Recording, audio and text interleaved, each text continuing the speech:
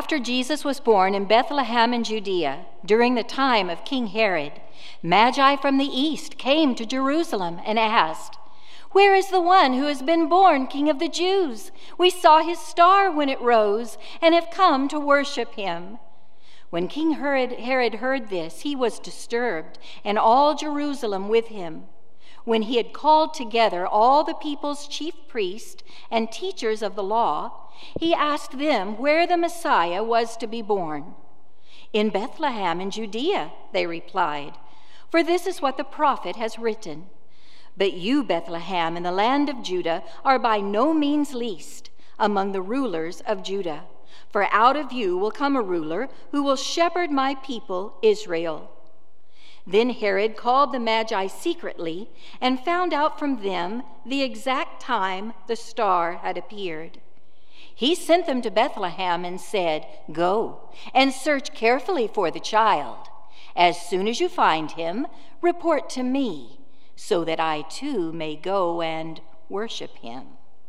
After they had heard the king, they went on their way, and the star they had seen when it rose went ahead of them until it stopped over the place where the child was. When they saw the star, they were overjoyed. On coming to the house, they saw the child with his mother Mary, and they bowed down and worshiped him. Then they opened their treasures and presented him with gifts of gold, frankincense, and myrrh. And having been warned in a dream not to go back to Herod, they returned to their country by another route. This is the word of the Lord from Matthew 2, 1 through 12. Amen. Thank you. You may be seated.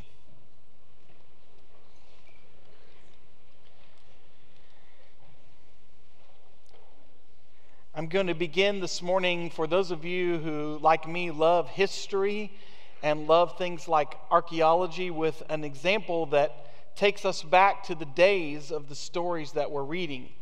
If you're a person who doesn't like history and doesn't care much for archaeology, I'm still going to begin with this illustration either way. This is an image of what's called the Priene calendar inscription.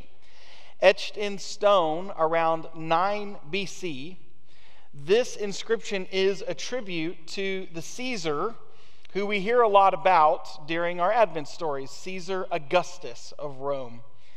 And among the words that are written in tribute to Caesar Augustus are some words that will sound familiar to us, and as I read them, perhaps will even be a bit offensive to our ears, because they're words being used to describe Caesar as opposed to Jesus.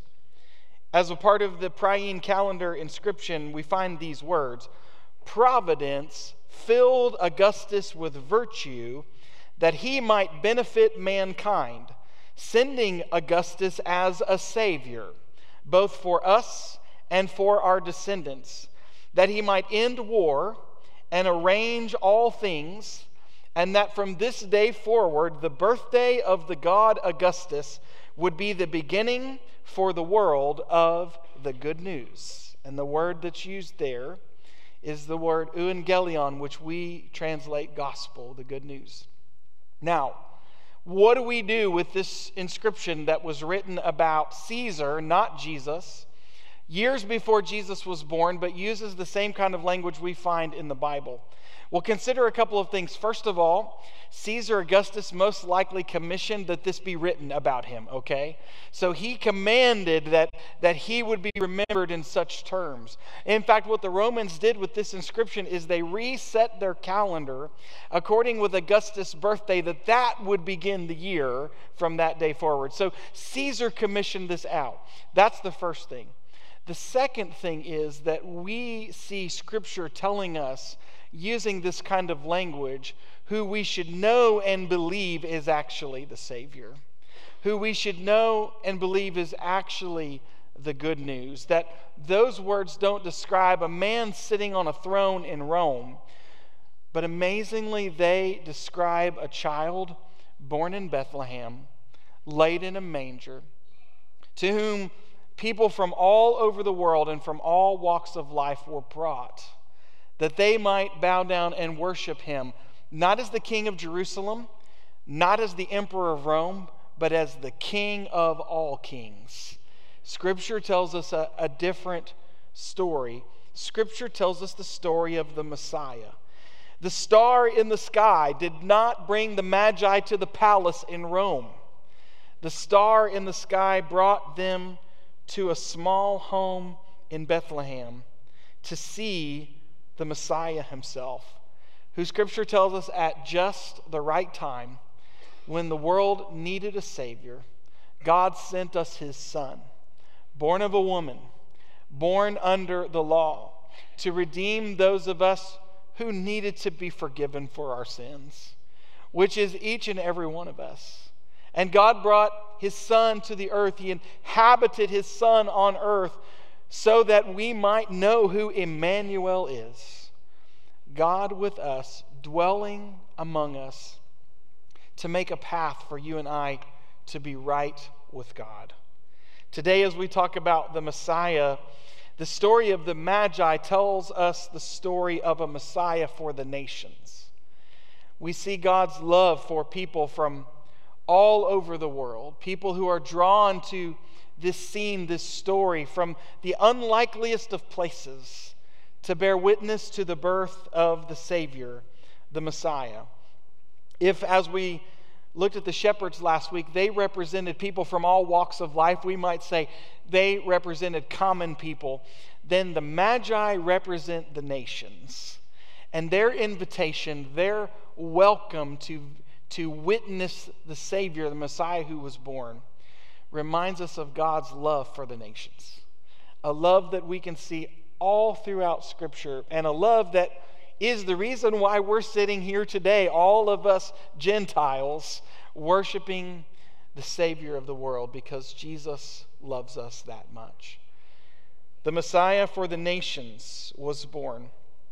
And the inclusion of the Magi, who we often call the wise men, among the first witnesses, reminds us that Jesus truly is good news to bring great joy to all people.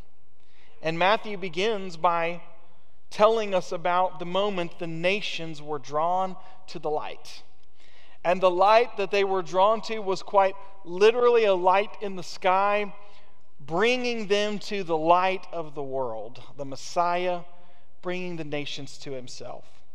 And those who came, we are told, were Magi, who came to Bethlehem sometime after Jesus was born there, during the time of King Herod, and they came to Jerusalem first, where King Herod was, from the east.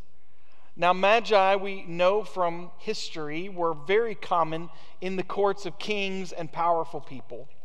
They were scholars, they were wise men, they were experts in things like dreams, they were experts like things of sacred writings, and they also made regular observations of signs in the sky. We also know that the Gentiles coming from the east were Gentiles. And the Magi coming from the east, being Gentiles, would certainly be unexpected to be welcomed and invited to witness the birth of the Savior of Israel. The shepherds were unlikely, mostly because they were unclean, but at least they were Hebrews. Why would God bring in these foreign people who perhaps came from a place like Babylon, which was not just a foreign place, but these were enemies of God's people? These were people who in the past had constantly been in conflict, and they had served the kings of other parts of the world that set themselves against the people of Israel. Why would they, of all people, be included? And yet they were. They were invited to witness the Savior, the Messiah who had been born. And that invitation came through a sign in the sky. And I love that we see God being so personal with everybody who's involved in the Advent stories. God was so personal with Mary as he spoke to her through the angel Gabriel, preparing her for what was going to come next. God was so personal with Joseph as he spoke to him through the angel and through dreams, preparing Joseph for the incredible responsibility he was going to have, and yet leading him gently to understand what was going to happen next. God was personal with the shepherds. He met them out in their fields. But in the midst of meeting them and speaking to them through an angel, he opened up a window into heaven, as we saw last week, and he allowed the shepherds to be able to worship like no one on earth had really been able to worship before. And he's personal with the Magi. How does he speak with them? How does he draw them to the light of the Messiah? Using a sign in the sky, just like they would observe, like they would see on a regular basis.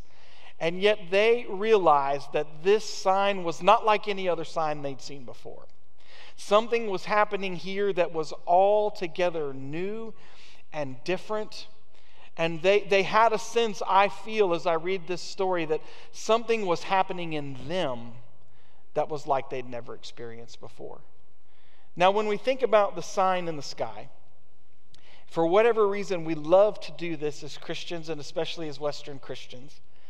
Lots of people have tried to come up with a natural explanation for what the Magi might have seen. There are some who theorize that this was Halley's Comet. Halley's Comet appeared sometime around the birth of Jesus, probably too many years before. But for those who are looking for a natural explanation, Halley's Comet is an option that's been mentioned.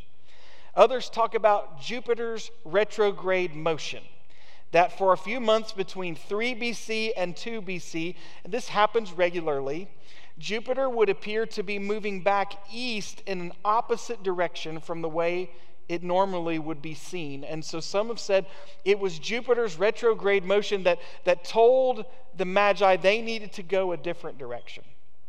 We talked about this a couple of years ago when it happened. Sometimes Jupiter and Saturn come together in the sky in what's called conjunction, and that cluster up there looks like a really bright star for a few hours. That's very unique. And so some have said, well, that happened around this time. Maybe it was Saturn and Jupiter coming together. Or others have said, no, it would make sense. It had to be a supernova. I mean, a supernova is the birth of a new star. And so they must have been witnessing the birth of a new star coinciding with the birth of the Messiah. Or maybe, just maybe, it was something different altogether. It was a moment that God chose where something unique and singular happened that had never happened before, and it had never happened and has never happened since. But God is the one who initiated it. Maybe what we're seeing underneath this, without trying to decide on an option for what this might have been, maybe what we're seeing is what the psalmist described in Psalm 19:1, the heavens declare the glories of God. And in this moment, just as the heavens always declare the glories of God, a star, a sign in the sky, was declaring the glories of God because the Savior had been born. And the Magi, the nations, are drawn to the light of the Messiah. We saw his star when it rose, they said, and we have come to worship him. But just as has been the case since creation began, the light often has to contend with darkness. In the next part of Matthew 2, the light of the Messiah encountered darkness. Everything to this point has been a happy story, beautiful, worshipful, without any hint of darkness whatsoever. But when King Herod gets involved, the light of the Messiah encountered darkness. When King Herod heard the words the Magi were using, he was disturbed, and all of Jerusalem with him. We might say it this way: when Herod's not happy, no one is happy, right? And when he was disturbed, so was all of Jerusalem. And yet King Herod, the people knew in their hearts, was not truly their Jewish king. In fact, the way Herod had been able to take the throne was using his great wealth to broker a deal with Rome to be put in a position of power that he had neither earned nor that was intended for him and his bloodline. But he usurped the throne nonetheless and was able to accumulate significant authority over Judea through the deal he'd made with the Romans. One ancient Christian said it this way: when Herod usurped the kingdom of the Jews for himself, he took away our liberty, he profaned our holy places, and he profaned our worship. Herod was wealthy. Herod was powerful. Herod was a heretic. And Herod was a ruthless man who saw the news of the birth of the Messiah not as good news, but as a threat. And you know, we see the same thing happen in the hearts of many today. There are those who hear the good news of the Messiah and they respond with joy. I pray that's the story of each and every one of us in this room, that when we hear the good news, when we heard the good news of the Messiah, we responded with joy, and we responded in faith, and we received the good news. We surrendered our lives to the Messiah, and because of that, we know that this word that we're celebrating this week in Advent, this word peace, is a word that we understand on a whole different level, because we have a peace that Christ has brought to us that is different than any kind of peace we could find anywhere else. Some respond with joy, and they surrender and they receive peace. There are others who respond to the good news of the Messiah with apathy.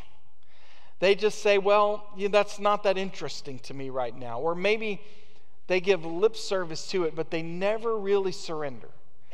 And because they never really surrender, they never really experience that peace. And they never really experience the transformation that follows when we walk in obedience with Christ. Some respond with joy, some respond with apathy, and some, just like Herod, respond to the message of the Messiah with hostility. And they hate it, and they're offended by it, and they see what is light as being dark. From the very first moments that Herod heard about the Messiah's birth, he responded with fear, and he had sinister intentions. He called the Jewish experts to him first and said, "Explain to me again, what do the scriptures say about where the Messiah is to be born?" And they respond by quoting the prophet Micah. "In Bethlehem in Judea, for this is what the prophet has written. But you, Bethlehem, in the land of Judah, are by no means least among the rulers of Judah, for out of you will come a ruler who will shepherd my people Israel." The Messiah is to be born in Bethlehem of Judea. And so then Herod moved from the Jewish experts to the Magi themselves. He called them in secretly, or we might say he called them in shadily. And he asked them, "Now tell me again, when exactly did this sign appear?" And we imagine that the Magi recounted their story for Herod again. And he responded in what I like to think of being his best politician's voice. "Go and search carefully for the child, and when you find him, report back to me so that I too may go and worship him." And so the Magi leave. Perhaps in Herod's mind, leaving in obedience to what he commanded them to do. But I love, as we read this story, we get the sense all throughout that the Magi never consider Herod to be the true king. They know. They've seen a sign in the sky. They are being led by the Spirit of God to meet the true king, to meet the one who would be announced with a sign like that in the sky, not a poser sitting on a throne like Herod. And so as they go, we feel this sense that they never really recognize Herod as king. They're never really going to respond to his command to come back. And what happens at the end of this account is that the light of the Messiah, which drew the nations to him, also led to worship. And don't you love that in each and every one of these stories? We see Mary worshiping God. We see Joseph responding in obedience. We see the shepherds glorifying and praising. We see Zechariah and Elizabeth praising the Lord. Next Sunday, we'll see Anna and Simeon in the temple praising the Lord. All of these people who are invited to witness the birth of the Messiah, they respond with worship. And the same thing happens with these Gentile scholars, wise men, magi who come from the east. They are led to worship. After they'd heard the king, they went on their way, and the star continued to lead them. They saw it, it went ahead of them, and it stopped over the place where the child was. When they saw the star, when they realized they had been led to this simple house in Bethlehem where moments later everything about their lives was going to be changed, they were filled with joy. They were overjoyed. And I like to think that what was happening for the Magi is they began to realize that that which they'd been searching for their whole life, they were about to find. They were about to see. These were men who had spent their lives seeking wisdom, seeking truth, seeking life on a level that most people didn't understand. And yet you get the sense that in all their seeking, all their searching, they had not yet found what they were looking for. But in this moment, they're overjoyed because they realize something new is happening here. Something different like we've never experienced is happening. And there's this joyful anticipation even before they enter the house. The one that we've been searching for our whole lives, we are about to meet. And on coming to the house, verse 11, they saw the child with his mother Mary, and they bowed down and worshiped him. We don't see that part of the story when they met Herod, do we? But when they observed Mary and Joseph and they saw the child in the manger with his mother, they bowed down and they worshiped him. You know, there's something I think at play here that we see in several other historical accounts. It was very common for kings in the ancient world to surround themselves with advisors. Even today, we would say things like it would be very wise, if you're a wise leader, to surround yourself with wise people. And in the ancient world, it was so common for kings and powerful people to surround themselves with scholars and wise men and others who would contribute to their leadership. But in all of those accounts, we see wise people, counselors, they're speaking to the person in power. They're perhaps influencing the person in power. They might even be scheming behind the person in power's back because they want somebody else to take the throne. But rarely do we see the scholars, the advisors, the wise men bowing down and worshiping. And we certainly almost never see that with a newborn child. But again, the Magi know something is happening that's different than they've ever experienced. That the longing, the searching they've had is now being fulfilled. And why is that the case? Because they met the Messiah. And every single year I looked back at all of my notes. Every single year that I've preached about the Magi here at South Tulsa, I've brought us back to Isaiah 60. Because I love this text and how clearly it demonstrates the consistency of Scripture. That's something written 700 years before what Matthew recounts here in his story was prophesied, it was proclaimed, it was declared that the nations would be brought to the light. And as we read these words together, listen carefully for how they so clearly describe the moment we just read where the Magi see Jesus. Arise, shine, for your light has come, and the glory of the Lord rises upon you. See, darkness covers the earth, and thick darkness is over the peoples, but the Lord rises upon you, and his glory appears over you. Nations will come to your light, and kings to the brightness of your dawn, bearing gold and incense, and proclaiming the praise of the Lord.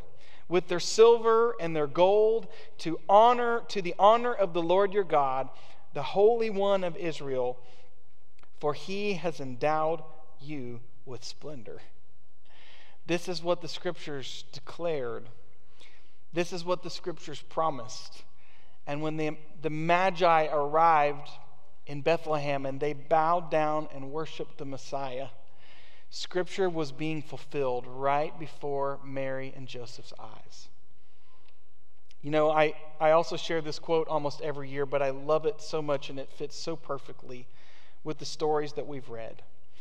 The child was born for the likes of shepherds, the poor, the lowly, the rejected, but he also came for the rich and the wise, who later appeared with gold, frankincense, and myrrh. Thank you, Kenneth Bailey. Our traditions of exchanging gifts, by the way, began with this moment when the Magi brought their gifts to the Messiah, and they brought kingly gifts. They brought gold, frankincense, and myrrh. And interestingly, some of the early church fathers, they found some theological meaning specifically in these gifts.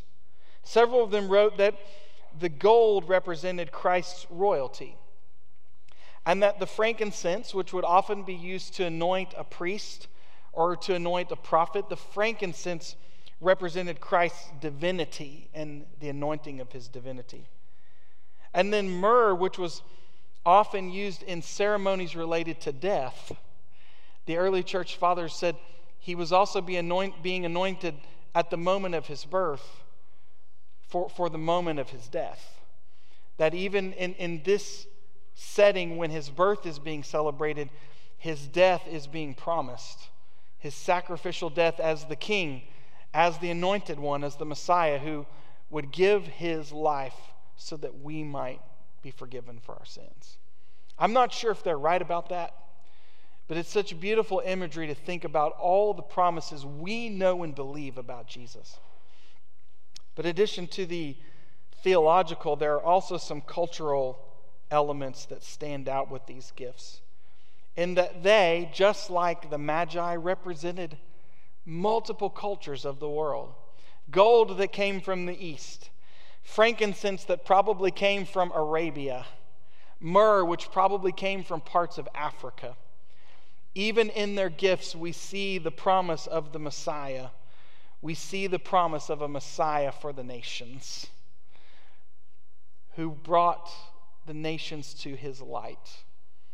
And when they came and when they saw him, they bowed down and worshiped. The Magi brought Jesus gifts of great earthly value, but listen, they left having received the greatest gift. They saw the Messiah. They believed upon him. They worshiped. And from this day forward, men who were always expected to have all the answers, they probably didn't have the right words to explain what had taken place. But they witnessed the heavenly gift of Jesus Christ, Savior, Messiah, and Lord. As we close this morning, I want to just give thanks for a moment that I serve in a church that loves the nations. And that is true. We are a church and a church family that is so committed to God's kingdom work all over the world. Through our giving, through the sending of people, we have members of our church who are serving among the nations and have served among the nations. And we have partnerships all over the globe where the Lord is allowing our church to be a part of his kingdom work. But we also get to be a church that demonstrates love for the nations right here in Tulsa. And every year, this is one of my favorite pictures we get to take. We take pictures of our English as Second Language Christmas party. We just had that this week. And every year we have some returning students, and every year we have some new students who are from all over the world. And it is amazing to see how many nations are represented. We have a few folks who have some security concerns. That's why I gave them the cool picture, okay? That's why they look the way they do. But this every year is such a joy for me. And I'm so thankful to see that our church believes that Jesus Christ is a Messiah sent for all nations, and that we love the nations too. And this calling and this commission that we have is like the Magi received. It's like the shepherds received. Think about it. We said this last week. The Messiah called people to himself. They surrendered, that they worshiped, but then they went back out and they told others the good news about the Messiah that they'd received. Our salvation is a call. It's a call to come and surrender. But listen, our salvation is also a commission, that we too would go back out and we would tell others the good news of what Jesus has done in our community and around the world so that they too might glorify and worship and praise the Messiah. And we have that commission to the ends of the earth and also to our neighbors who are in our family, to our literal neighbors who live across the street, to our neighbors who speak our language and look like us, and to our neighbors who don't look like us and don't speak our language. This is our commission. This is our calling, because we serve a Messiah for the nations. And if that weren't true, then how would it be possible that we Gentiles would be sitting here worshiping him today? He is our Messiah, who is good news for everyone. And as a Messiah for the nations, he is a fulfillment of what Scripture demonstrates throughout, all the way back in the book of Genesis, that God loves the nations and that he calls his people to love the nations too. This includes our neighbors from all walks of life, but also the peoples of the world whom God loves. All the peoples of the world whom God loves, who are in desperate need of that which only Christ can give. The very things we celebrate during the season of Advent, that only Christ can give: hope, genuine love, joy, and peace.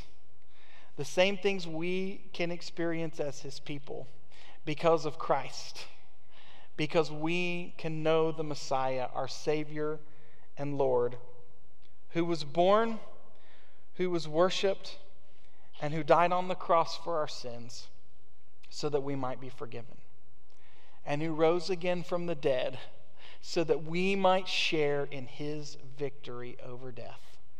Do you know and worship the Messiah today?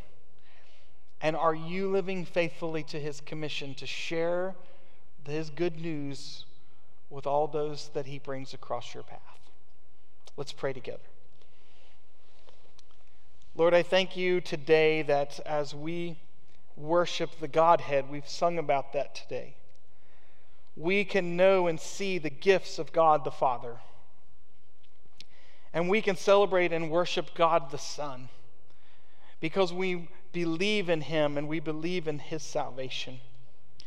And we can worship and give thanks for God the Spirit, who fills us, who speaks to us, who leads us, and who is our helper as we are commissioned as the church to do the work that we've been called to do. Lord, we thank you today for your fullness.